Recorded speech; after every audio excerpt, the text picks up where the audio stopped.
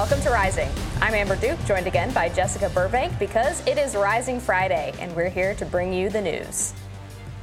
Happy Rising Friday, Amber, and all of our wonderful Rising viewers who we love very dearly. Amber, what's going on over in D.C.? Well, Jessica, yesterday, New York Judge Arthur Engoron denied former President Trump's request and declined to delay enforcement of the $355 million in penalties Trump was fined in his civil fraud case. As of Engoron's ruling last Friday, Trump has 30 days to cough up the $300-some-odd million. Meanwhile, down in Georgia, evidentiary hearings over motions to dismiss District Attorney Fani Willis from the state's prosecution of Donald Trump concluded without closing statements. Nathan Wade, who is also facing dismissal from the case, pushed back against the judge's plans to interview his former attorney and associate regarding the timeline of his and Willis's relationship. In the meantime, the Fulton County Board of Ethics will discuss ethics complaints against Willis during their March 7th meeting. Meanwhile, let's check in with how things are going on the other side of the aisle. Now, the Biden White House said it was time for Republicans to drop their impeachment inquiry against the president after his brother, James Biden, testified Wednesday that the pair had no involvement in one another's business dealings. Yesterday, the FBI informant indicted for making up allegations central to the impeachment case against President Biden was rearrested after prosecutors appealed a judge ruling that had allowed him to be released with a GPS monitor ahead of the trial. Now, the New York Post reported yesterday that a senior CBS reporter was laid off while working on reporting on the Hunter and Joe Biden case, whether or not they had their confidential files seized by CBS in an unprecedented move. Per the Post, the network took Catherine Herridge's notes upon terminating her employment and haven't given them back. One source told the Post, quote, "They never seize documents when you're let go. They want to see what damaging documents she has." I found that to be kind of shocking. I don't know about you, Amber, but I understand it's standard protocol at so many places to sort of lock down someone's office to make sure they can't get on their computer because there's all kinds of things they could do in retaliation because they're upset they're being fired.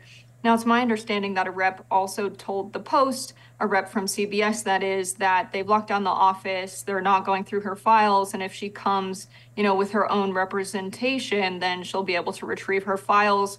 But it's unclear if that just applies to physical documents or the files on her computer as well. Yeah, I'm really hoping that that's the case, that she is able to get those notes and files back. I've been fired from media jobs before, which is not a secret. I've also left jobs on good terms. It has never been the case in my experience that I have been not able to take my notes, my sources, the things that I'm investigating with me. And I think it's very troubling that CBS is giving this perception, at least, that they are trying to take her files away from her. If what that rep says is true, then that's good. She should be allowed to take those. The idea that a media outlet would try to take a journalist's sources and potentially get insight into who she was talking to and where she was getting her information from outside of the normal editorial process is very, very concerning. I want to go back to the first story that we hit on in this opening, which is this Trump judgment out of New York. And Judge Engoron has decided that Trump is not able to delay the collection on this $355 million judgment pending an appeals process, which means he's going to have to post that $355 million plus about $100 million in interest on an appeal bond just to be able to continue appealing the case without going through the collections process, which is supposed to start in 30 days. In this case, it seems like the process is the punishment in terms of what Judge Engoron has handed down. And I think it's important to remember, too, the details of this case in terms of just how, I think, bogus the entire verdict was. This case started with Judge Engoron determining that Mar-a-Lago, or accepting a judgment rather, that Mar-a-Lago, the Florida resort, was only worth $18 million. The land alone would have been worth much more than that. There were quibbles over the square footage in Trump's New York condo, which there is a reasonable explanation for why that square footage was put the way that it was by Trump's team when they were trying to get these loans from banks. But most importantly, there was no apparent victim in this fraud case. The banks who testified, who had done these loan deals with Trump, said that they were actually quite happy with the course of business, that they would do business with Trump again, that they actually made money on their deals. He paid everything back in full. And typically when you have a fraud case like this, there has to be someone who has been a victim of that fraud. And that wasn't the case here. I think this is out of all of the cases that Trump has been facing, this one to me reeks of the most political and politicized. I would say, you know, the victims of this crime are probably just like business owners who would have gotten loans from those banks had that capital not gone to Donald Trump. He made $370 million in ill-gotten gains, according to the financial records here. So that's, you know, loans that he's gotten that he wouldn't have gotten otherwise, or capital gains he made off of those loans that he wouldn't have had if he had not inflated the price of his assets, which, you know, on his own tax records, that same property in Florida, in Mar-a-Lago, was listed at around 18 million. And then to get loans and on his own records of financial assets, it was over 700 million. So that's an insane differential there. So when his own records are showing that at one point on his taxes, it was 18 million as reported by him and his team. And then when he's trying to get loans and inflate his assets for Forbes, which we know he did through the testimony in this case, you know, and saying it's $700 million, it's pretty deliberate. I mean, is it a case where someone's physically hurt, or, you know, does it have the same weight as a lot of the criminal cases we hear? No, of course not. You know, no one's been hit by Donald Trump or murdered, right? So it doesn't seem bad. But is it bad that $370 million could have been had by small businesses in New York City? I just think that it's just dishonest of him to do this. But Letitia James's response of not granting this stay, I think, just makes sense in this case, because what that would do would prevent the court in New York from seizing his assets in other states. And of course, he used his assets in other states in the state of Florida to get the loans in New York City. So why should they not be able to seize those assets in order for this settlement to be paid in full? Yeah, I think the problem here is that there's a difference between a tax assessment value and a fair market value. And when you're trying to get a loan from a bank, you would typically use the larger of those two valuations. It's a standard practice in real estate. A tax assessment value is generally a percentage of the fair market value, so it's normal that it would be significantly lower. That's pretty much how everybody operates in terms of deciding what their property value is. So to me, I think the judge in this case just fundamentally didn't understand the difference between those two numbers and how exactly they're calculated.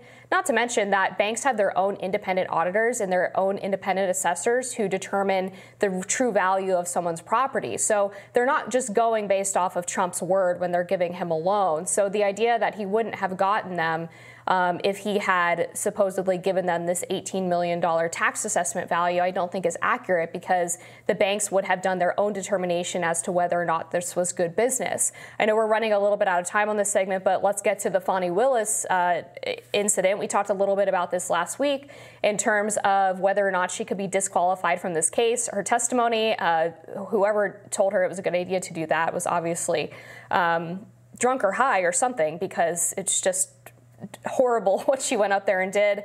Basically admitted to campaign finance violations, tried to over-explain her way out of the fact that she apparently lied about when her and Nathan Wade's relationship began. And just, I want to get your thoughts, Jess, on whether or not you think she will ultimately be removed from this case after this recent testimony and evaluation of her and Nathan Wade's relationship, and whether or not there was a level of corruption and self-dealing here. I think there's going to reach a point where Fani Willis realizes it's the best thing to do to step down. I don't think she'll be forced out. I would hate to see that. I think her, you know, stepping down and having another prosecutor take over the case would be best for the result of the case, because a lot of this drama is really distracting from what they're there to prosecute, which is how Donald Trump handled getting the results in for the 2020 election in Fulton County, Georgia. I was in Georgia on that day, and there were people protesting in Fulton County. There were people who were very upset, and we were wondering if the same thing that happened at the Capitol, you know, was happening in Fulton County. on the day of January 6th. So there was a lot of energy around overturning the election fraud there. That's really what the focus of this case should be. So I think, what's going to happen is things will come to a head, and it won't be that she ends up, being forced out. I think, if she is getting forced out, but she'll save the face by saying it's her own decision. But I want to go back to quickly the valuation of Trump's property. This was a differential that was huge, 18 million versus over 700 million. It was around, 2 to 3% is what it was valued at as tax reports showed by Donald Trump compared to, the market value. That's a differential that's usually 80 to 90%. And what was reported on taxes was 2.5% about. So yes, it's usually different, but not different to the magnitude that Trump reported it was. All right, we'll be back with more Rising after this.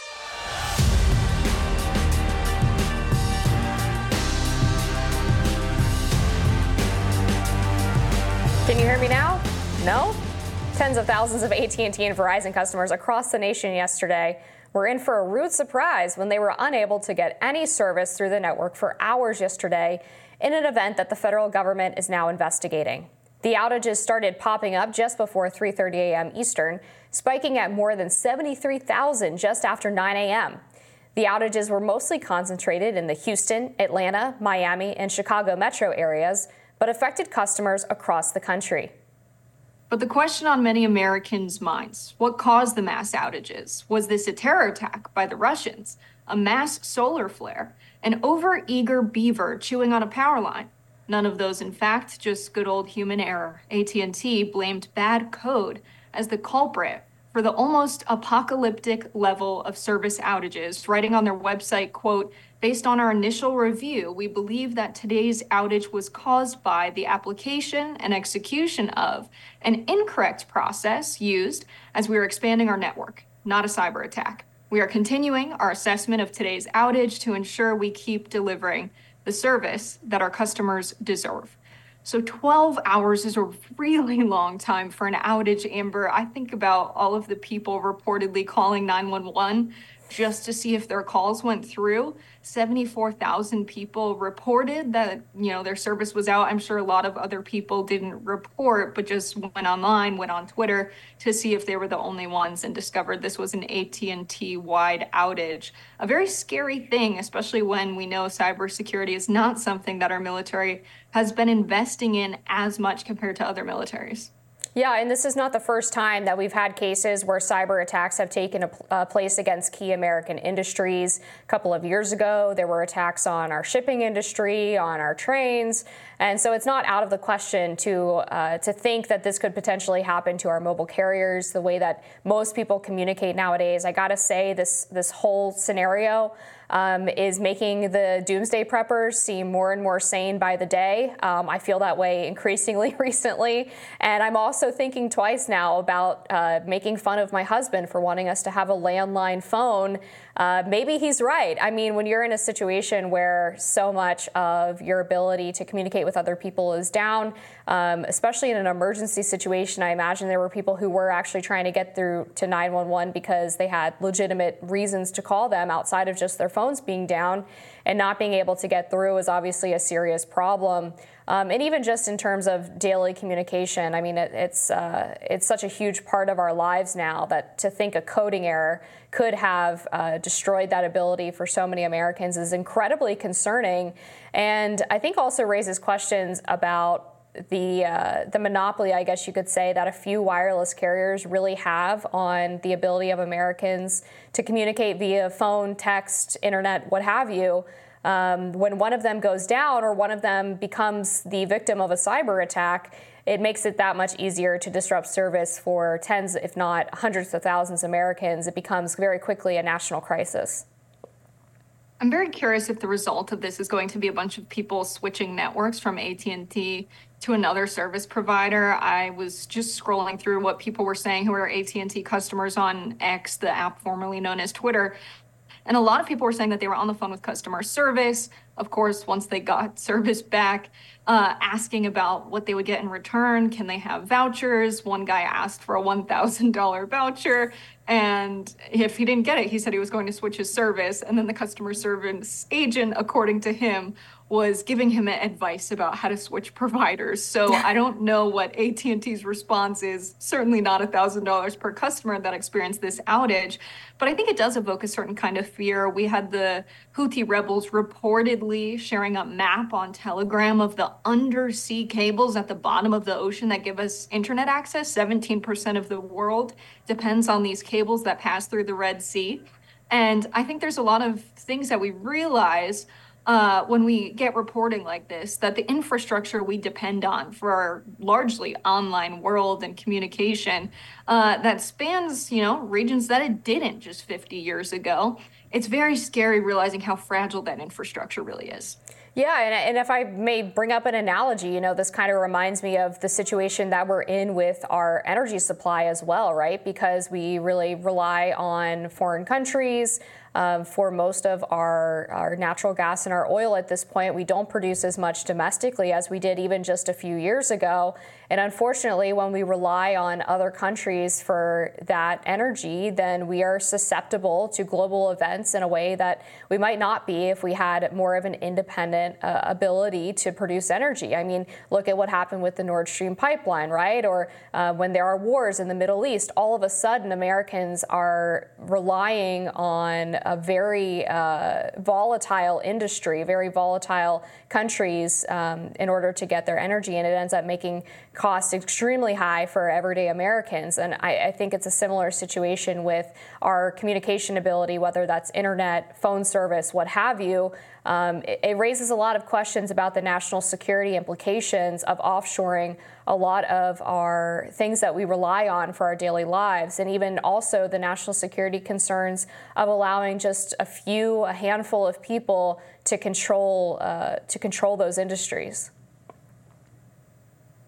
I think that's huge, right? Just the fact that so many people were affected by one company going down speaks to the oligopoly we have in so many industries in the United States, from, the shortages around formula for babies to now the AT&T shortage. I think people are realizing that puts everyone living within our economic system at risk when we have the industry consolidated into a few major corporations. And the fact that we have a global economy should theoretically mean that any kind of attack on a country's economy, whether it's attacking shipping, the supply chain, or attacking our internet service, which is something that our economy depends on. A lot of people are working from home. A lot of business is done online these days. That does affect our economy. Theoretically, with a global economy, people's markets or different countries' markets are so intertwined that, harming one country will affect the people in another. And in the case of Russia, we're currently considering sanctions following the death of Navalny. And when we look back on the sanctions we placed on Russia when they initially invaded Ukraine, we had the ruble go down immediately. It was, 120 to the dollar before February 27th. Then it went down to 72 to the dollar. And then Putin said, hey, okay, there's sanctions on me, but my response is unfriendly countries now must pay for Russian gas in rubles, in our currency. And within a month, European countries were paying for Russian gas in rubles, and they still are to this day. So to some degree, when we're sanctioning Russia, we're making them stronger. So this idea that we're not all connected to some degree is not true, but there are certain things that, affect our economy that don't affect theirs. So if they were to take out our internet, fine. But if we were to sanction Russian gas, that's something we're all interconnected, and Europe greatly depends on Russian gas. They're a part of NATO. So it's getting very complicated. But I think, cybersecurity is a way for them to attack us kind of covertly, not directly. And it's probably difficult to prove that they've even done it in the first place. Yeah, it's a good point about the Russian sanctions. I remember that Germany in particular was increasingly dependent on Russian oil because they had decided to start making their transition over to green energy. And they basically had to either delay plans or pay a lot more for their energy from Russia because of this issue with the Ukrainian war. So that's a good point and one that definitely rings true. And we'll continue to follow what happened with this AT&T outage. A lot of conspiracy theories about it. Maybe we'll get to the bottom of it.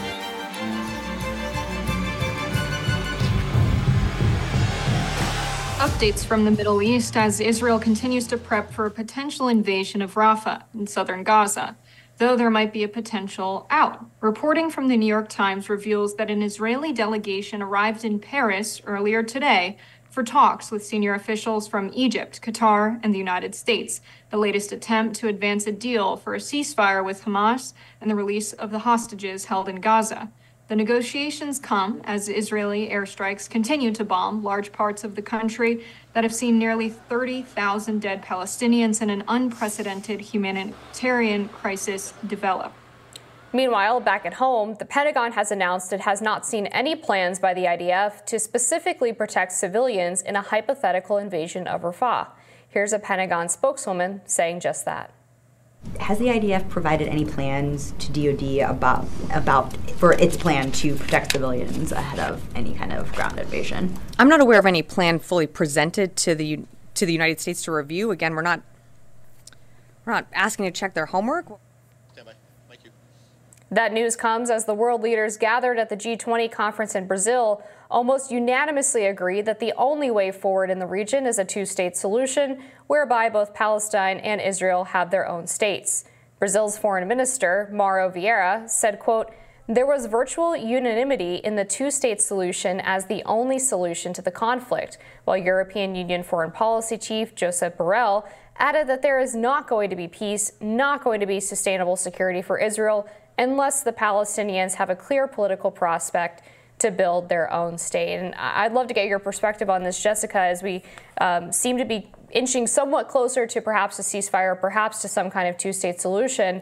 I'm not convinced that either side of this conflict really wants a two-state solution. This seems to be sort of a conceit from the Americans and the Western Hemisphere that this is the proper solution to this problem. I don't think either side has really indicated that that's possible, that it's likely, or that if they were even to go forward with it, that it would last very long. Yeah, Palestine really hasn't been given much of a say in this in terms of, actions. When you look at what Israel has done to Palestine, they've essentially seized Gaza, they've seized parts of the West Bank. And what's happening now is you have the United States saying that they support a Palestinian state post-war, but still providing weapons to Israel as they continue to kill civilians and take land. There's a case on apartheid on the floor of the ICJ. And this is separate from the Israeli genocide case charged by South Africa. And you had a United States State Department official, Richard Visek, say, on the floor of this hearing that a movement towards Israel's withdrawal from the West Bank and Gaza requires consideration of Israel's very real security needs. So essentially saying that they should stay and occupy that territory seems to be contrary to their goal of having a Palestinian state post-war. You also have the United States repeatedly saying that they don't support the killing of civilians, but they're not asking to see the plan for the ground invasion. We have reports from surgeons that have gone from the United States to serve in war zones, and it's not their first time doing so. And what they're saying they're seeing in Gaza is a complete annihilation. There was one surgeon who said after operating on so many orphans she couldn't count and watching them get wheeled away to other parts of the hospitals without any loved ones to look after them, she encountered a bunch of children on one day, ages 5 to 8 years old, with single sniper shots to the head. If there's any evidence to the contrary that Israel is, protecting civilian lives and intentionally preventing children and women who are innocent from being killed, it's the fact that it's single sniper shots. It's not that they were, in the zone of effect of a bomb when they were trying to bomb a Hamas base or what have you. It seems very intentional, their annihilation of Palestinians. And so it's really going to hurt anyone's trust of Israel or the United States in any negotiations around what things will look like post-war.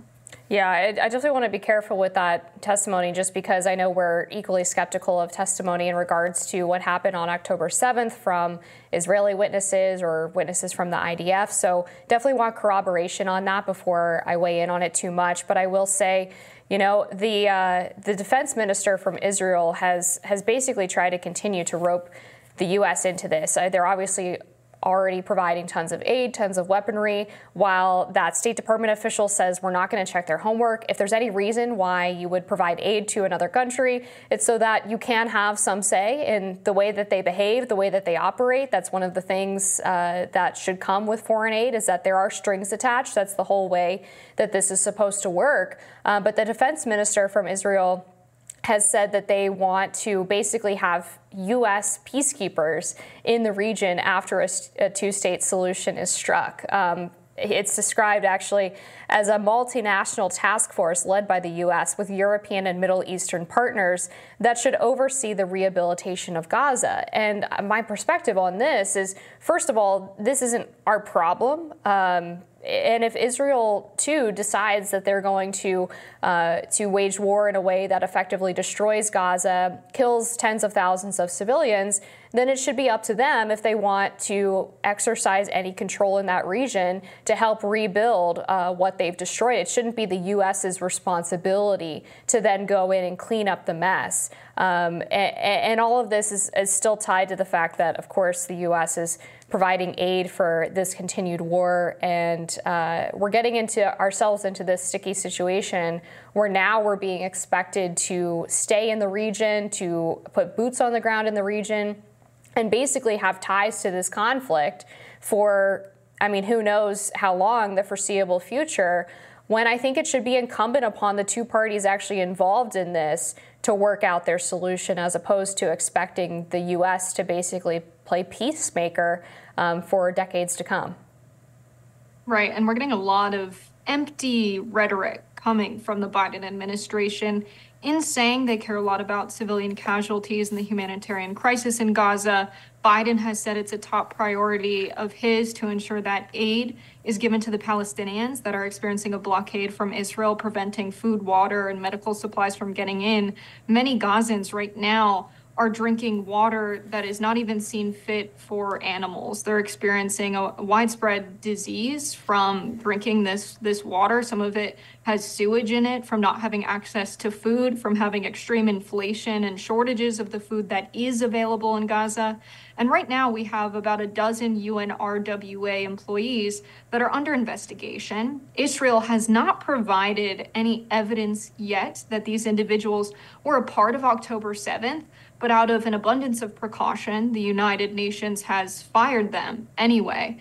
But still, despite this precaution taken by the United Nations, and this being really the largest humanitarian assistance organization operating in Gaza right now, the United States has frozen funding going towards it, but is still giving $14 billion in the latest Senate package to Israel for weapons, while simultaneously restricting the aid going to the UNRWA. There's a provision in that same bill giving military assistance to Israel that would restrict the U.S. government from giving any funding to the UNRWA in the future, which is just really concerning, because that means we have really no other way to get it there. And the United States is really not equipped to, start their own mission of providing assistance into Gaza. It requires a lot of infrastructure on the ground that the UN is really the only organization that has it. And so it seems to me that you can't really say, you want to help civilians and you want to make sure they get the assistance they need, but you're giving money for weapons that are being used to kill civilians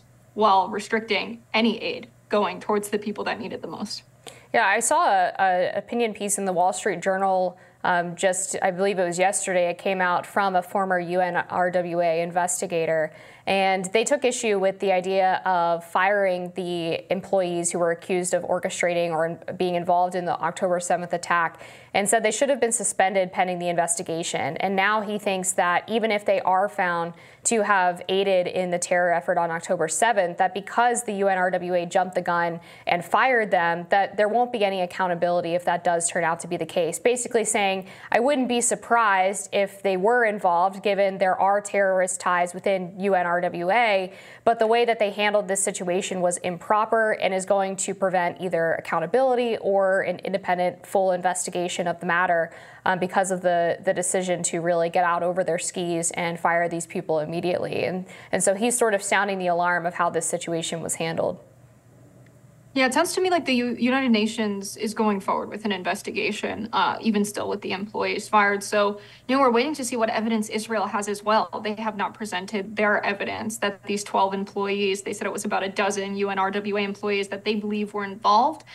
We just don't know what they were up to, what the accusations even are. Israel has been really resistant to give any details, but I think just the firing of these employees, they're no longer serving in the UNRWA in Gaza. That should be enough for the United States to say, well, this is the agency providing humanitarian aid and assistance. We have said to our people in multiple press conferences, the administration has, that they are providing assistance to Gaza. It's a complete lie to say that that's what's happening when they've decided to freeze their assistance going to the UNRWA. And so that's really dishonest of the Biden administration to say something like that. But I think on the world stage as well, the United States is in jeopardy because we just vetoed the third UN resolution for a ceasefire. And Britain was the only other country that didn't, vote for the ceasefire. They abstained. So the United States was the lone no vote in the Security Council yet again. Yeah, and just to clarify, this individual is not a UNRWA investigator, but an investigator with the UN's Office of Internal Oversight Services, or OIOS, and pointed out that the heaviest disciplinary measure the UN can impose on a staff member is dismissal, which of course has already happened. So even if this investigation does bear out the facts of this case and find that these 12 employees or more were in fact involved, there's really nothing else that they can do in terms of making sure it doesn't happen again. The current the UN Secretary General Antonio Guterres has said that these individuals will be held accountable, including through criminal prosecution, but the UN doesn't have prosecutorial authority. So they've basically already done the most of what they can do, and this investigation, he says, is meaningless. We're going to keep following this all for you. New developments all the time, of course. We'll be back with more Rising after this.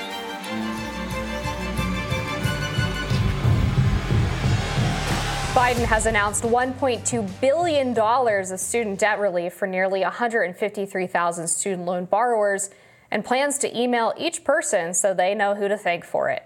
According to The Hill, this comes through the saving of a valuable education save repayment plan. This portion of loan forgiveness through the SAVE plan was initially planned for July, but the Education Department identified eligible borrowers sooner. Previously, the White House shared it will try to give student debt forgiveness to those experiencing, quote, hardship. The White House is proposing that hardship is determined by factors such as, quote, a borrower's total student loan balance and required payments relative to household income, and whether a borrower has high cost burdens for essential expenses like healthcare or childcare, The Hill reports. So I think Biden pushing student loan forgiveness to this extent to really tailor and means test the program is a disservice to the people of the United States of America. When we think of the Paycheck Protection Program, PPP loans, there was forgiveness for those loans because it was deemed to be the right thing to do, that the country was in a time of economic hardship. To avoid a recession, there was a lot of economic stimulus programs, and this would help a lot of the businesses, many small businesses across the United States of America, continue operating through this period of economic hardship during the COVID pandemic. Now, those loans were forgiven. In the case of student loan debts, it is true that we were in a time of recession. The 2008 financial crisis is when we saw tuition skyrocket and we saw student loan debt increase by 100%. And this was largely because people were sheltering. They didn't want to enter the job market because the job market was a bad one to enter. They were told going to college would help them, do better in life, get better jobs later on. It used to be the case in the 70s that you could afford college tuition while working a minimum wage job. And so this huge change was really unjust. It's something that made for-profit colleges really rich and people servicing these loans really rich at the expense of people just trying to do the best they can, everyday working people in the United States. And so it's the right thing to do economically to free up this capital so people can live a normal life in the US. They can afford a car, a house to start a family, because right now student loan debts are getting in the way of that. And that's not something that just applies specifically to people experiencing hardship, but really everyone that's incurred a lot of student loan debt.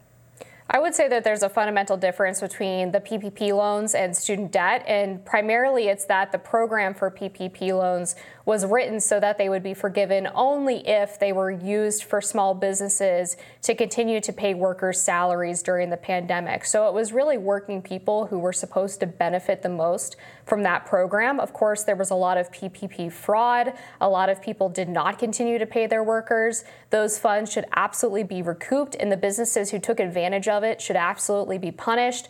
But it was a condition of those loans that if they were used to continue to pay workers' salaries or hourly wages, that they would be forgiven. When you take out a student debt, the loan is written such that you have to repay it. So I think there's a fundamental difference there. I am sympathetic to the idea that there are a lot of 18-year-olds or 17-year-olds who believe that because they go to college, they're going to be able to pay back this debt.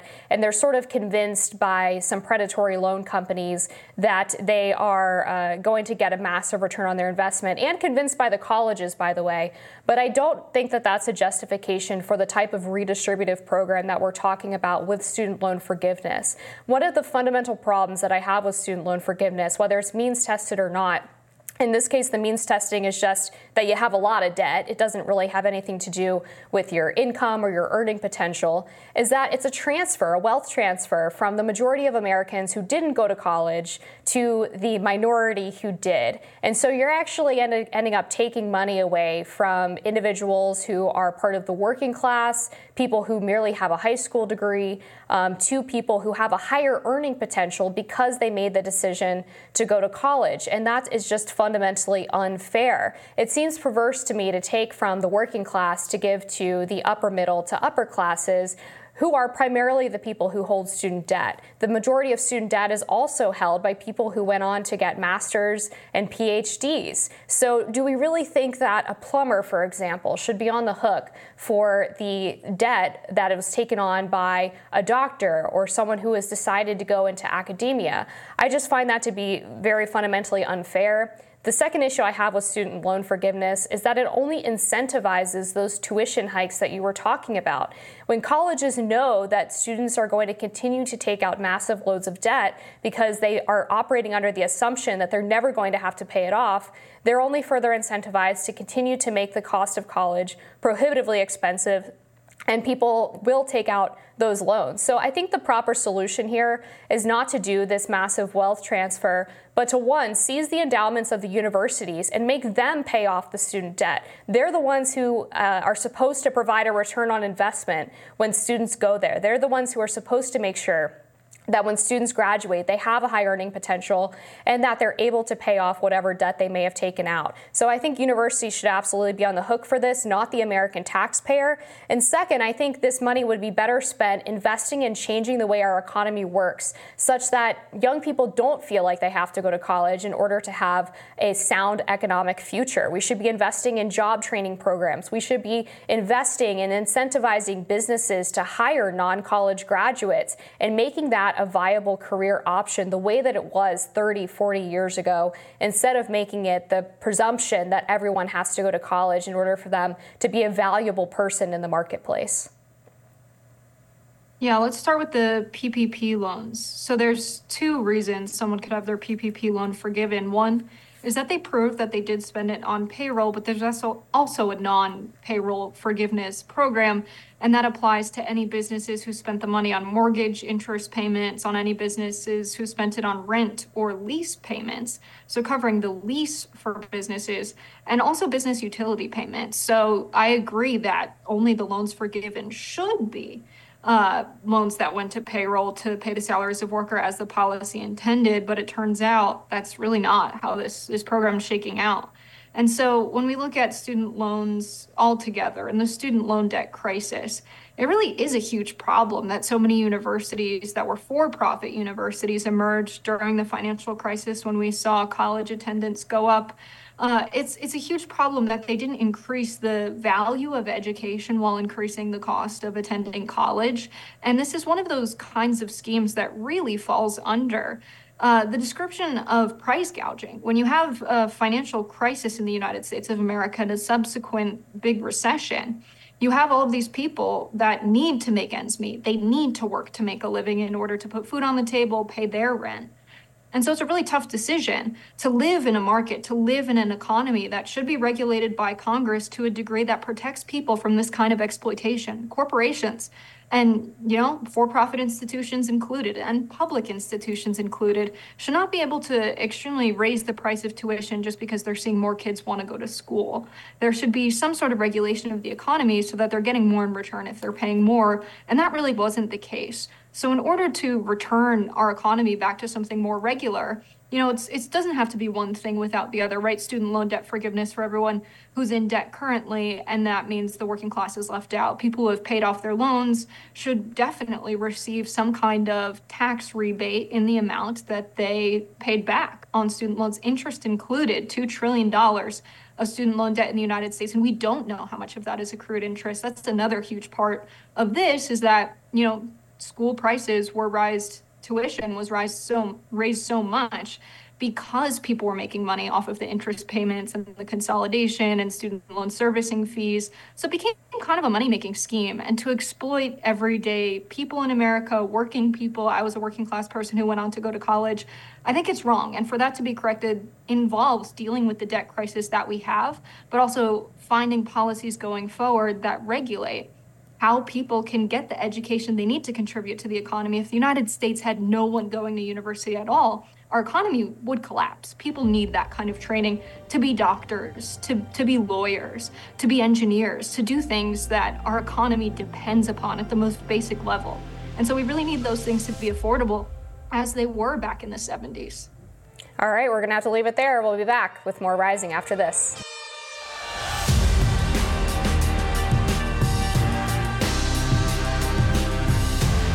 President Joe Biden met with late Putin critic Alexei Navalny's widow, Yulia, but in what is becoming an alarmingly frequent trend, called her by the wrong name, Yolanda. Take a look. We're going to be announcing the sanctions against Putin, who is responsible for his death, tomorrow. And but one thing that was made clear to me is that Yolanda she's going to continue the fight he had underway. We're not letting up. Now, meanwhile, as Americans continue to criticize President Biden for his age and mental fitness, Pennsylvania Senator John Fetterman said that any Democrats who criticize Biden might as well be wearing a MAGA hat because they're helping get Trump reelected. This comes as Biden's job approval rating dropped to a new low, according to a new Gallup poll. Biden's job approval has shot down to 38%. Below the 50% threshold that has typically led to re-election for incumbents. So it's not looking too good for Biden. There was a tweet by the chief White House correspondent for News Today Africa in Washington, where it was just Biden walking to, his aircraft, I believe. He was just walking. And the caption was, "Biden looks especially strong today, full of vigor." And people pointed out that we're talking about the president like he's someone's 7-month-old learning how to walk. Like, oh, he's looking really strong today. He's the leader of the free world. Like, we shouldn't say he's strong just for walking around. I think the Russia sanctions plan, I will say, is ridiculous. To say that, Navalny's wife is going to, to some degree keep fighting. The fight that Navalny was involved in Russia was extremely questionable. The fact that the official U.S. agency or organization, the National Endowment for Democracy, was giving $6.8 million to Russian activists to support their activities during election years and named Navalny as one of the recipients before they adopted the rule to not publicly name them. It seems like the United States has been meddling in Russian elections in the direction of supporting Navalny, who was a part of the very, right-wing nationalist part of Russian politics. People spreading the message Russia for Russia, take back Russia, saying things like we should remove any federal subsidies for the Caucasus, which were, mostly Muslim low-income people, saying that they were cockroaches to be exterminated. This was a guy who attended rallies with a lot of Nazi flags and swastikas, and the fact that we've chosen to liken him to Martin Luther King Jr. in his memory is just really absurd to me. I remember people pointing out as well that Michael McFaul, who was the U.S. ambassador to Russia, he was appointed in 2012 and served until 2014, rose to that position around the same time that Alexei Navalny started to become very popular and become sort of this heralded figure in the Western Hemisphere. Just an interesting coincidence, perhaps, but maybe not. Going back for a bit to this Biden issue, I think you were referring to a tweet from Simon Ateba. I hope that he was being sarcastic, just knowing Simon, but funny nonetheless. I think that this is becoming a bigger problem for Biden by the day. Obviously, the polls continue to skew in the direction of Americans believing that he is far too old and far too mentally incompetent to be president. I think it's at 86%. Last I checked, that believe he is too old to be president. Most Americans believe that he should step aside and allow another Democrat to take over.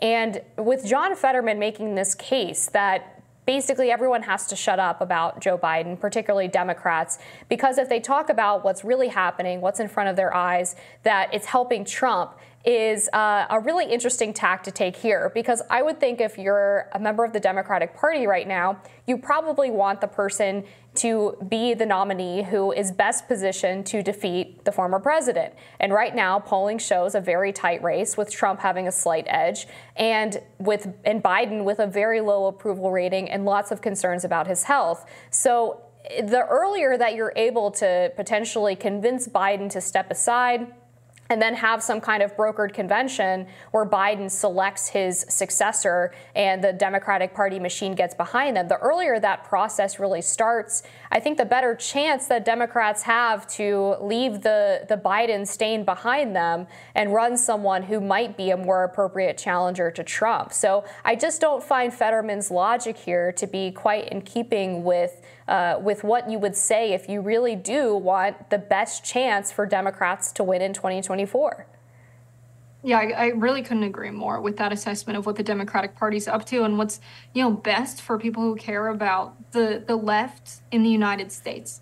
Biden could very well secure the nomination and then endorse someone else instead of having delegates go to the Democratic National Convention and cast their ballot for Biden. He could say, I'm endorsing someone else. I'm too old. I'm going to step aside. Thank you for making me the nominee. But we've decided to handpick this other candidate. Delegates who are here for me, please vote for this other candidate. This is a strategy that's been written about quite a bit. And it's a liberal fantasy so that instead of Biden stepping aside and we have the Democratic Party base pick a replacement, now you have Biden and people within the Democratic establishment and leadership picking the replacement. But it's better than Biden. I don't think by criticizing Biden, someone's supporting Donald Trump. It's ridiculous to think that in a system where we have establishment candidates handpicked all of the time, that criticizing them means you like the other guy. It's just not how it works. I think anyone who criticizes Biden they're doing it because they love the country, because they want a different future for the country. They see, the flaws in his policies. They see that he's not making good decisions, especially on the front of foreign affairs recently with the support of Israel and the Israel war on Palestine, and now with the sanctions on Russia. It's not going to hurt Putin if the United States sanctions Russia. It's going to hurt the everyday people in Russia if we do things that harms their economy, as we attempted to when we said that we are going to sanction Russia following their invasion of Ukraine.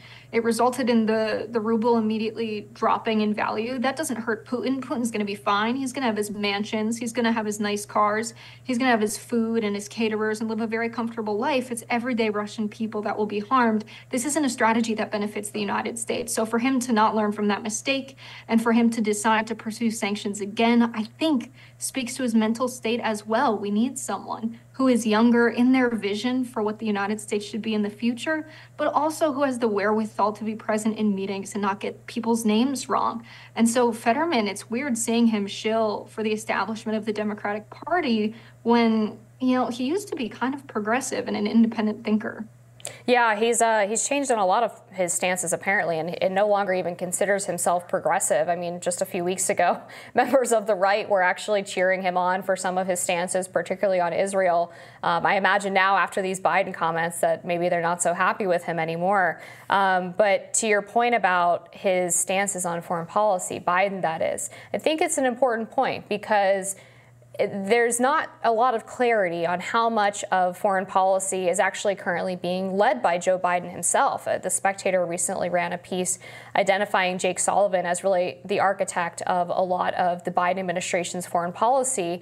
Of course, we know that the Defense Secretary, Lloyd Austin, has been in and out because he's suffering from prostate cancer and has been undergoing a lot of surgeries with resulting complications that has had him passing off duties to his undersecretary, who at one point was on vacation in Puerto Rico. And so I think there's just a lot of questions in general around the administration about who's really in charge. And I don't think anyone really believes at this point that it's Joe Biden. And so you have all of these aides and other government officials, other cabinet members who are sort of jostling and jockeying for positioning to try to be the decision maker in lieu of Biden being able to have that position for himself. So you end up with all of these really contradictory statements, contradictory policy decisions that don't make a whole lot of sense because there really isn't that singular figure who's making that final call.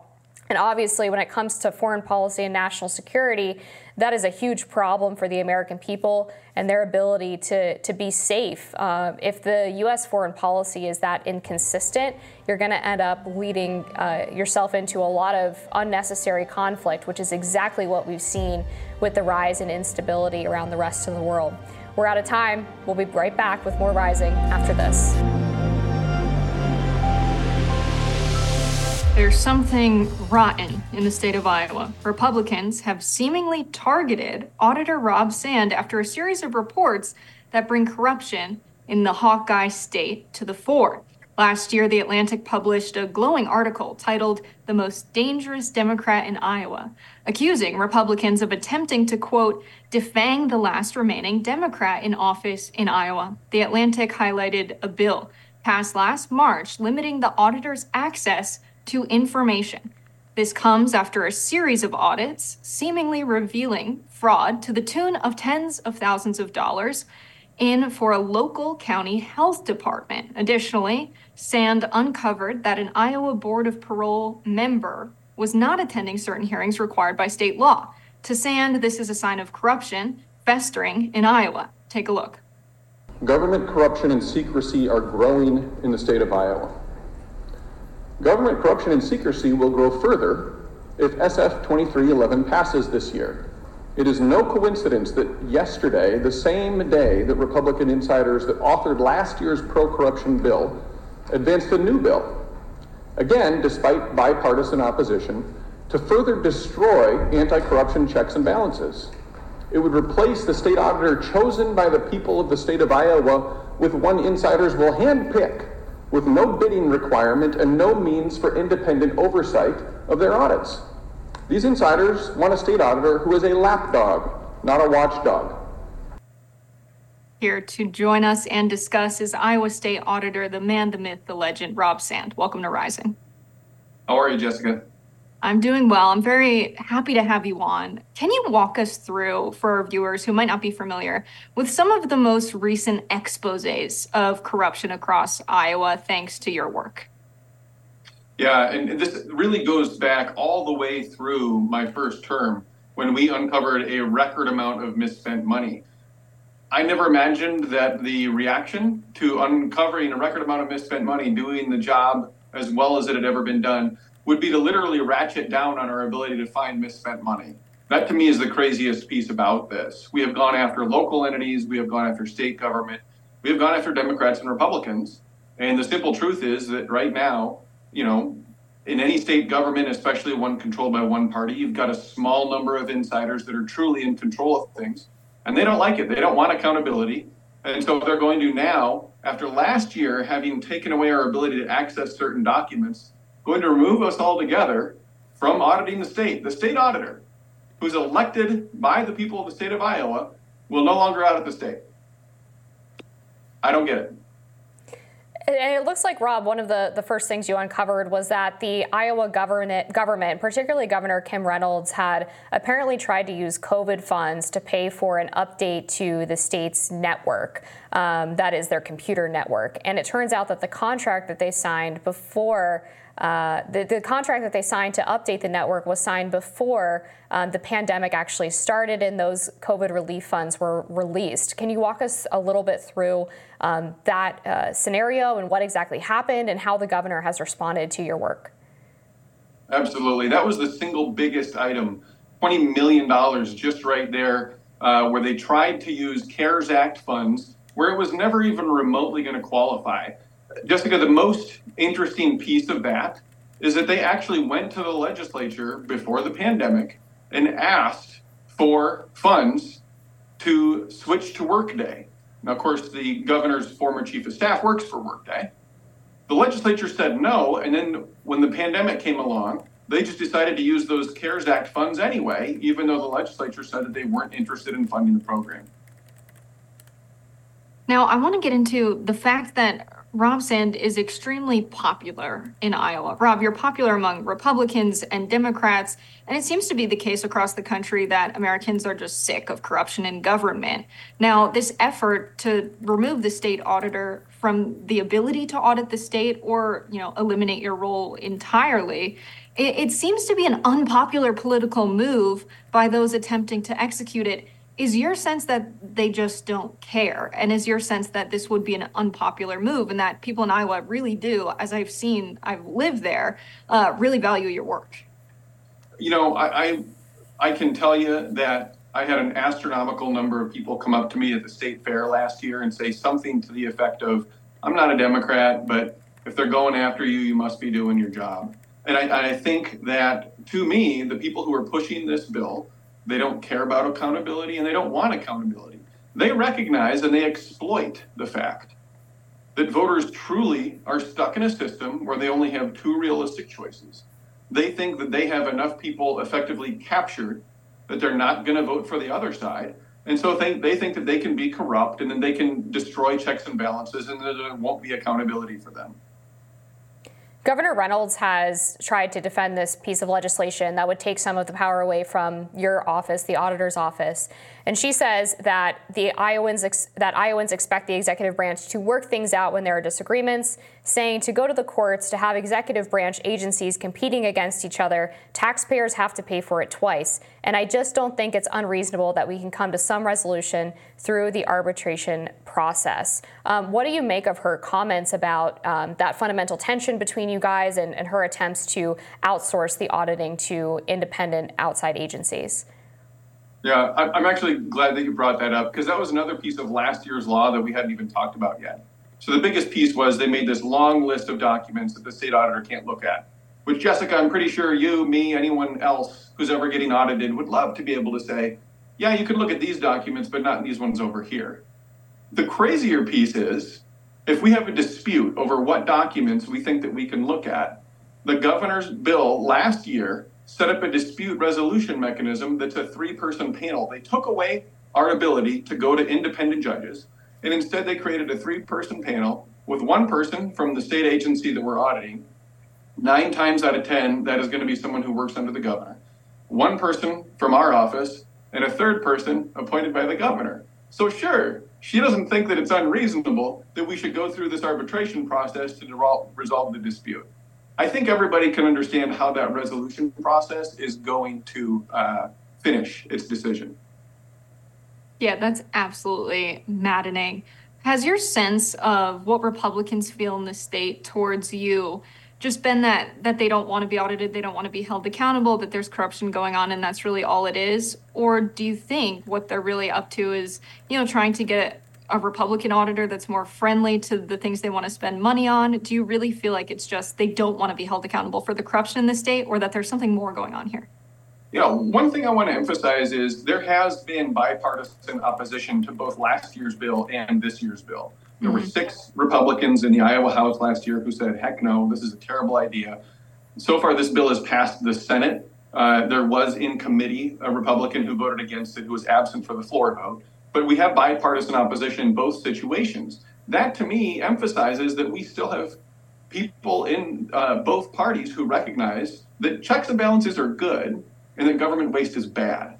So I do think it really comes down to a small number of insiders who just look at this situation and they don't want someone to question them. They are into the power that they have been given. They don't want someone to counter the power that they have been given. And they don't care that the voters elected someone from the opposite party to help be a part of those checks and balances. I mean, this bill that they're running this year would literally take the voters' decision and kind of pat the voters on the head and say, oh, it's nice that you wanted to elect Sand to audit the state. We're just going to pick who we want instead. All right, Rob Sand, thank you so much for joining us on Rising today. We'll be back with more after this.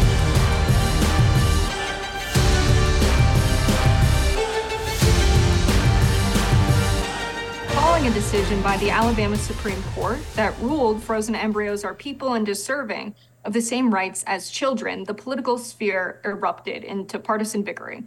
Vice President Kamala Harris claimed the court's decision was hypocritical, referring to how the court had also restricted access to abortion and claimed it was part of Republicans' larger assault on reproductive issues. Here's Harris. Most recently, putting access to IVF at risk. Think about that.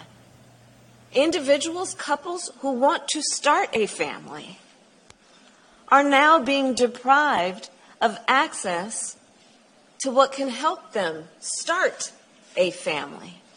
So on the one hand, the proponents are saying that an individual doesn't have a right to end an unwanted pregnancy. And on the other hand, the individual does not have a right to start a family. And the hypocrisy abounds on this issue. Harris also used the opportunity to hit at likely GOP nominee, former President Trump, over his role in the death of Roe v. Wade, saying when you look at the fact that the previous president of the United States was clear in his intention to handpick 3 Supreme Court justices who would overturn the protections of Roe v. Wade, and he did it. And that's what got us to this point today. Nikki Haley took the opposite track. Haley said, quote, "Embryos to me are babies. When you talk about an embryo, to me, that's a life. And so I do see where that's coming from when they talk about that." Of note, Haley has stipulated that she does not endorse the Alabama decision. She just agrees that an embryo is an unborn baby. The court's decision has caused a ripple effect in the rest of the state, though the court hasn't officially banned IVF. Local news reported that the University of Alabama at Birmingham Health System has paused in vitro fertilization procedures following an Alabama Supreme Court decision due to fear of criminal prosecution and lawsuits. The University of Alabama is the state's major university hospital system. Here now to discuss the decision and IVF more broadly is Emma Waters from the Heritage Foundation. Emma, thank you for joining, and let's start by breaking down a little bit of what the case was actually about, because I think there's some misconceptions here. This case was about a couple that was going through IVF, and their fertilized embryos were being held in storage and were accidentally destroyed by an employee. Now, they actually sued the IVF clinic under the harm to minors statute in Alabama, saying that they should be awarded damages. So can you talk a little bit about the precept for the case and then what the court actually decided? Yeah, absolutely. So a few things with the facts of the case. This was not only one set of parents, but it was actually 3 different sets of parents whose embryos were destroyed. And the part of the case that is particularly notable is it wasn't actually an employee of the fertility clinic. It was actually a patient from the adjoining hospital who wandered into the clinic and found the embryos in an unsecured freezer, which never should have been the case to begin with. When this patient picked up the tray of embryos, the freezer burn was so severe that the patient dropped and shattered all of the embryos, actually killing each one of them. So the 3 sets of parents, when they were alerted that their children that they had entrusted to the fertility clinic had been destroyed because of an outsider who wandered into an unsecured area, they sued the fertility clinic under the Wrongful Death of a Minor Act, saying that they had entrusted the well-being of their embryonic children to the fertility clinic, but the fertility clinic, due to their own negligence, had actually resulted in the death of their children, and they wanted some sort of legal assistance for that loss that they suffered. So how would this work if this law were to continue to stay in place in Alabama? It sounds like the largest hospital in Alabama has now stopped all of their IVF practices because they're worried that they'll face criminal charges in the event that they are prosecuted if embryos have the same rights as children, these fertilized eggs that they now have, if they're destroyed because the mother and father don't want to use them, they only want to use a fraction of the eggs that were successfully fertilized. Does that mean now the hospital and the parents are charged, with murder? How do you see this moving forward? So the Supreme Court case in Alabama only deals with the question of, can frozen embryos be protected under the Wrongful Death of a Minor Act? So the court was very careful to say that their ruling only extends to that part of the question. So the ruling basically says that if other embryos were wrongly destroyed, that parents could sue the fertility clinic for negligence or careless behavior if they felt that their children had been destroyed in a way that was somehow the fertility clinic's fault. That's the only extent really that the ruling speaks to. The ruling does go into detail and say that the finer questions that you're asking about embryo destruction broadly, about general practices within the fertility industry, that will have to be answered by the Alabama state legislature going forward to see really what the particulars are of the case and how they want to apply it. With the case of the University of Alabama shutting down their fertility clinic, all this really suggests is that maybe that they themselves are uncertain if they've been treating embryos with the best possible care. So really, this is a win for parents and the children involved who have entrusted these fertility clinics with their children, investing a lot of time and money and emotional difficulty in this process. And it seems that the baseline expectation that parents should have is that fertility clinics will treat these embryos with the absolute care. So if clinics are starting to shut down or cease practicing for the time being, it means that they're reassessing their standards to make sure that they're actually doing the thing they're telling parents that they'll do, namely protecting their children. I saw some consternation from critics of this decision as well, Emma, in accordance with one of the justices' language that he used. He determined, in his opinion, that it is rights from the creator, particularly the right to life, that extends to an embryo, and people were accusing him of violating separation from church and state. He pointed out that the Alabama Constitution specifically uses the term sanctity of life when describing the right to life that's given to all human beings in that state. What is your take on that particular part of the ruling and his decision to invoke a sort of religious framework in terms of determining the rights of embryos? Of course. So this was in the concurring opinion by Chief Justice Parker, where he did a deep dive into the state constitution's understanding of the sanctity of human life. So it's really important to note here that his opinion, that none of the opinion actually added to or changed how Alabamians have been thinking about the sanctity of human life. They only extended that application from children who were born. It's already been extended to children who were in the womb, and now they've extended it to embryonic children. And so he goes through the detailed history of how Alabamians had understood sanctity of human life. And this included everyone's from theologians, quotes from scripture, as well as just natural law teaching.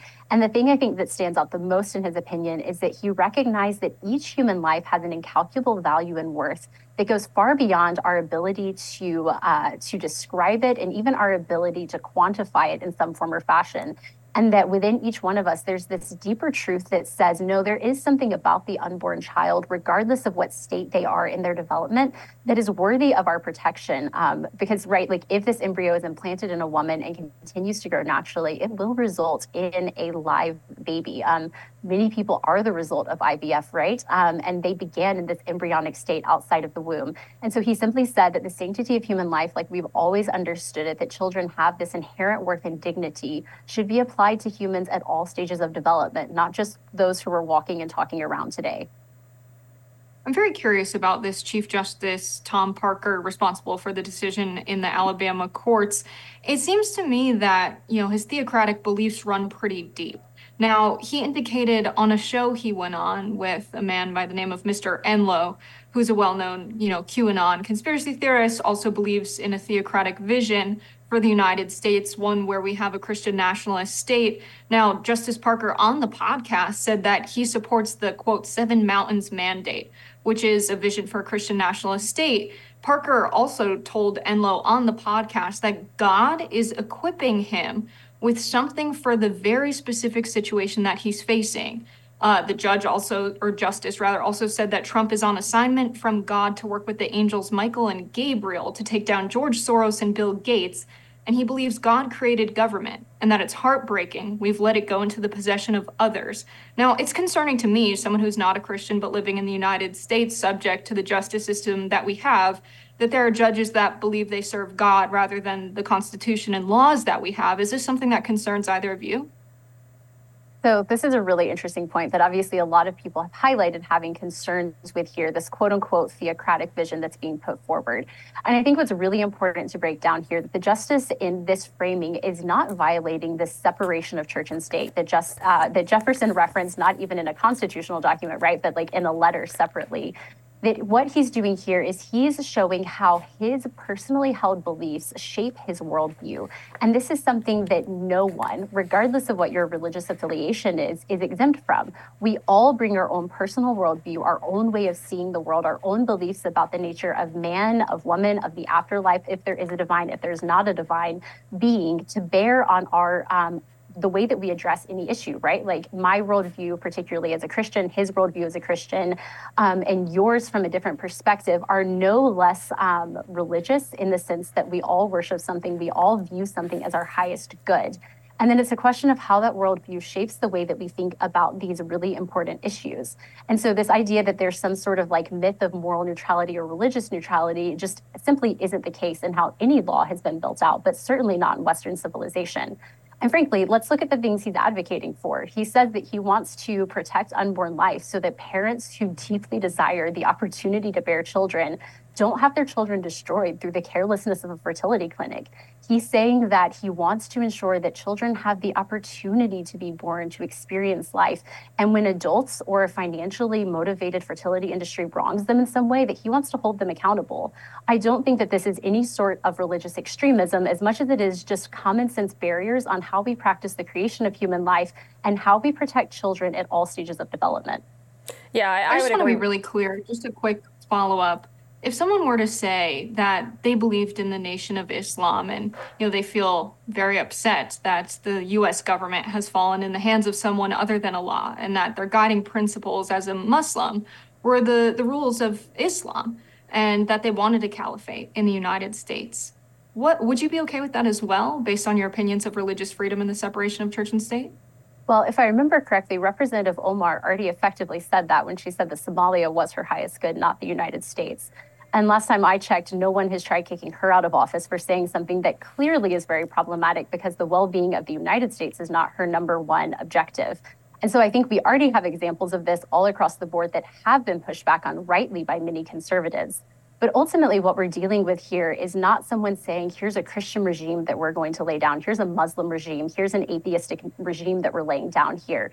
The real questions come down to specific pieces of legislation. And if we think about even how the founding of our system has been set up, we are factions warring against other factions, which meant that our founders intended different religious beliefs, different moral beliefs, different convictions to come to play here in the public square of policymaking so that we would have the opportunity to bring our different worldviews to bear and to work on policies that we think align with our vision of the good. So this is actually a very normal process here in America. This is a very normal process for how our system was set up for people to say like, hey, based on my deeply held beliefs, this is what I think is good for humans. And another person to say, based on my deeply held beliefs, here's what I think.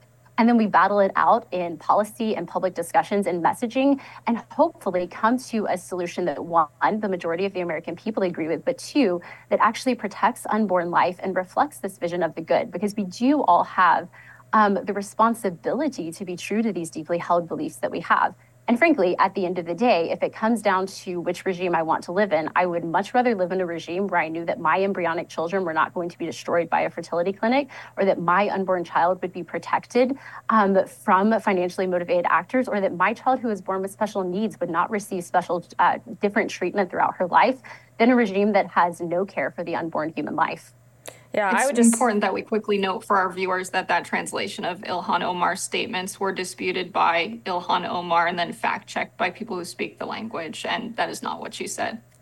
I would just push back a little bit and say, at the very least, since Ilhan Omar and other practicing Muslims have taken office, no one has asked them to check their beliefs at the door when they go into Congress. And I think it's a misunderstanding of Thomas Jefferson's clause about separation of church and state, which was written in that letter to the Danbury Baptist, to think that anyone has to reject their own moral framework when they decide to legislate. And for some reason in this country, we've got it in our minds that Christians and only Christians are the ones required to ignore every part of their moral framework that comes from a religious instruction when they enter government, and yet no one else is asked to do the same thing. I don't think a Christian moral framework is any less valid when deciding what's best for the country than any other type of moral framework, whether it's atheistic, agnostic, Islamic, Jewish, etc. And if we go back and look at that letter to the Danbury Baptist as well, we see that Thomas Jefferson was not so much concerned about religion impacting government, but about government infringing on religion. And I think we're out of time, but Jess, I want to give you the opportunity to have a quick response before we close it out. No, I think we're good to close it out. Thanks, Amber. You bet. More Rising after this. The city of Chicago will spend a sum of $8.6 million to fund ShotSpotter technology for a final 9 months before the program's suspension in the city.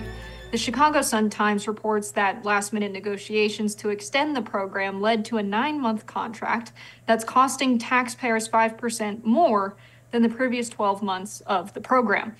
Mayor Brandon Johnson followed through on his campaign promise to suspend Chicago police's use of the controversial technology, which advocates say is costly, inaccurate, and unfairly targets communities of color. Northwestern University, the School of Law, published some research where a whopping 89% of Chicago police deployments prompted by ShotSpotter turned up no gun-related crime, and 86% led to no report of any crime at all. Police advocates, on the other hand, say ShotSpotter is a necessary and helpful tool for Chicago cops who last year dealt with 617 murders and over 2,000 shootings. Down south, the city of Durham, North Carolina's ShotSpotter contract led to quicker responses and more arrests. A new report shows just 2 months after the city ended its contract. Per CBS 17 News, the report noted that for incidents that generated both 911 calls and ShotSpotter alerts, the likelihood of arrest or evidence collection did not increase. There was one such incident that allowed officers to get to a shooting victim more quickly, potentially saving that person's life. Durham police are advocating for the program's reinstatement. So, Jessica, I am troubled by Chicago deciding to get rid of the ShotSpotter program. I think it's an important tool to add to policing, especially as we've gotten away from stop and frisk type policing. This is an acoustic program. Basically, they put up these monitors around the city, and they can alert police when there are gunshots, and police can respond to incidents more quickly. It's particularly helpful when there's not a 911 call to go along with gunfire, which is about 80 to 90% of incidents where guns are fired in the city. Most people don't report it because it's sadly in some of the more crime-ridden neighborhoods, sort of a matter of course that you would hear gunfire, and so most people don't end up calling 911. So I'm curious about your thoughts on it, whether you support the ending of the contract or think that they should have continued the program as a tool for law enforcement to use to hopefully prevent gun violence in Chicago. Yeah, I think a cost-benefit analysis here, which seems to have been done, shows that it's really not worth it when you're seeing over 80% of the calls that are the result of this technology, signaling that there was a gunshot and police need to arrive, 86% showing no crime at all, over 80% showing there was, no evidence of a gun being fired. To me, when I look at the cost of the program, that's really not worth those results. So ShotSpotter's own website says that the technology costs $10,000 per square mile to initially install, and then $65,000 to $90,000 per year per square mile to maintain the technology. The Chicago Police Department's covering an area of 237 square miles. Now, Chicago's, mayoral office is saying they've spent over $48 million since just 2018 on this technology, spending $8.6 million for just 9 months of this technology. That's sending police to places where crimes aren't being committed. It seems to me a bad use of police resources. And if something else happens somewhere in the city where the police are needed, but they're responding to this technology, which seems to be faulty at best, and they can't respond to where there's actually someone who really needs support or needs help from police, that's really concerning for me. So I understand why the Chicago, mayoral office is suspending the program. Yeah, it definitely sounds like a lot of money. I think there have been cases where the police have been able to respond to shots fired more quickly and have been able to save victims' lives, which I think is a great thing. I don't know how much money you want to put on one person's life. That's a moral question that everybody has to grapple with, I guess. But I've spoken to people who have been working with this technology. I was in Suffolk County in Long Island not too long ago with the DA's office, shadowing him, and they had recently implemented it on September 6th. And they pointed out that one of the reasons why the rate of not finding a crime when they go to a gun, a spot shot or alert is so high, 80 to 90%, is that they often get people who are on scene who are covering for the alleged gunman or gunwoman. So there was a massive uptick, for example, in the number of people who were reporting fireworks in the middle of in cities in Long Island, people reporting cars backfiring. The DA sort of sarcastically pointed out to me, when is the last time you actually heard a car backfire, and why are we getting dozens of these reports when we show up to investigate a potential gunfire incident based on the ShotSpotter acoustic data? And ultimately, the technology, despite these potential roadblocks, ended up being very useful for them. They were able to identify 50% more potential shootings. There were 102 total incidents with a possible 222 rounds fired, including 67 incidents with one single shot, and then the rest with multiple shots fired. And they point out that it helps in the course of police work, too, because when they get on scene, when this gun has been fired, they can either recover casings that could be tested to find if they were used in the commission of other crimes, which has happened in some cases, where they discovered that a shooter who was at this scene, they get alerted to it from ShotSpotter, they collect the casings, they're able to match it to a previous murder or manslaughter or shooting. And they also can pool license plates in the area for, let's say, 20 minutes before the shots were fired to 20 minutes after, and find out who was responsible for the incident. So I think, the benefits of this are tangible, they're real. Chicago, unfortunately, because of Mayor Brandon Johnson's campaign promise to get rid of this, waited so long to negotiate how much the city was supposed to be paying for it, that it ended up becoming more expensive, which was a shame. I think if he had just gone ahead and renewed it when the contract was up, then they could have gotten a more reasonable price than what they're paying now. Right, yeah, spending $9 million a year for technology that's sending police to locations where 86% of the time a crime's not being committed at all. It seems like way too much money to be spent, that money should go towards schooling. It can go towards, more officers in the neighborhoods. If that's really, what people are worried about, is that the one thing that this benefits is the response time in the case that someone is shot. Hiring more officers is something that $9 million a year could go towards. But I think a lot of people really want investment in community, especially when you're considering the fact that there are possibly other dangerous situations happening where a police presence would benefit the people of Chicago. And instead having officers responding to these situations where there's nothing going on, there's also a risk there.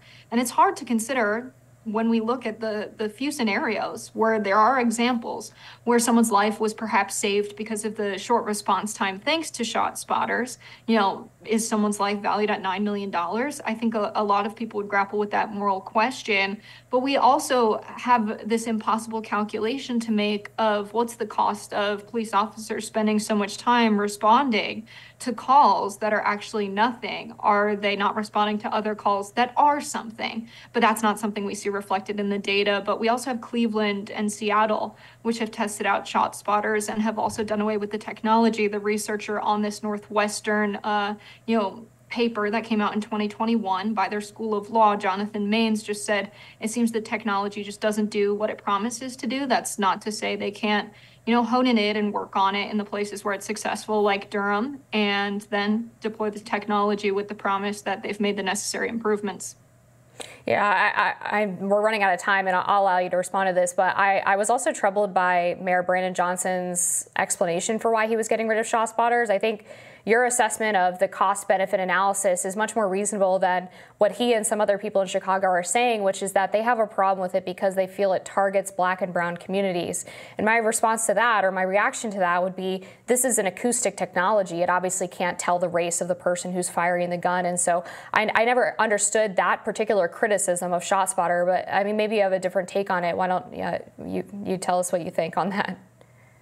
Yeah, it seems to me from his anecdotes that it's about the location of shot spotters. It's not covering every square mile of Chicago's police's jurisdiction, which, as I said earlier, 237 square miles. That's huge. Shot spotters cost, according to their website, being $65,000 to $90,000 a year. Very expensive. That would be over $15.4 million annually. For the Chicago Police Department, saying they're only spending, $9 million a year does prove, what the mayor has said in previous statements, which is that the technology is not deployed at every neighborhood. So having it in some neighborhoods that are predominantly brown and Black, but not others, I think is where that comes from. Yeah, I guess my pushback on him making that argument would be that it would make sense to have the shot spotter acoustic technology in neighborhoods where gun crime is higher. And unfortunately, it happens to be the case sometimes that is in majority Black and brown neighborhoods. That's going to do it for us this week. Jess, as always, a pleasure spending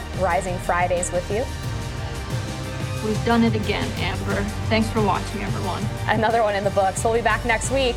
And be sure to please like, share, and subscribe so you never miss any content. And for those of you who like to listen while on the go, we are now available anywhere you listen to podcasts.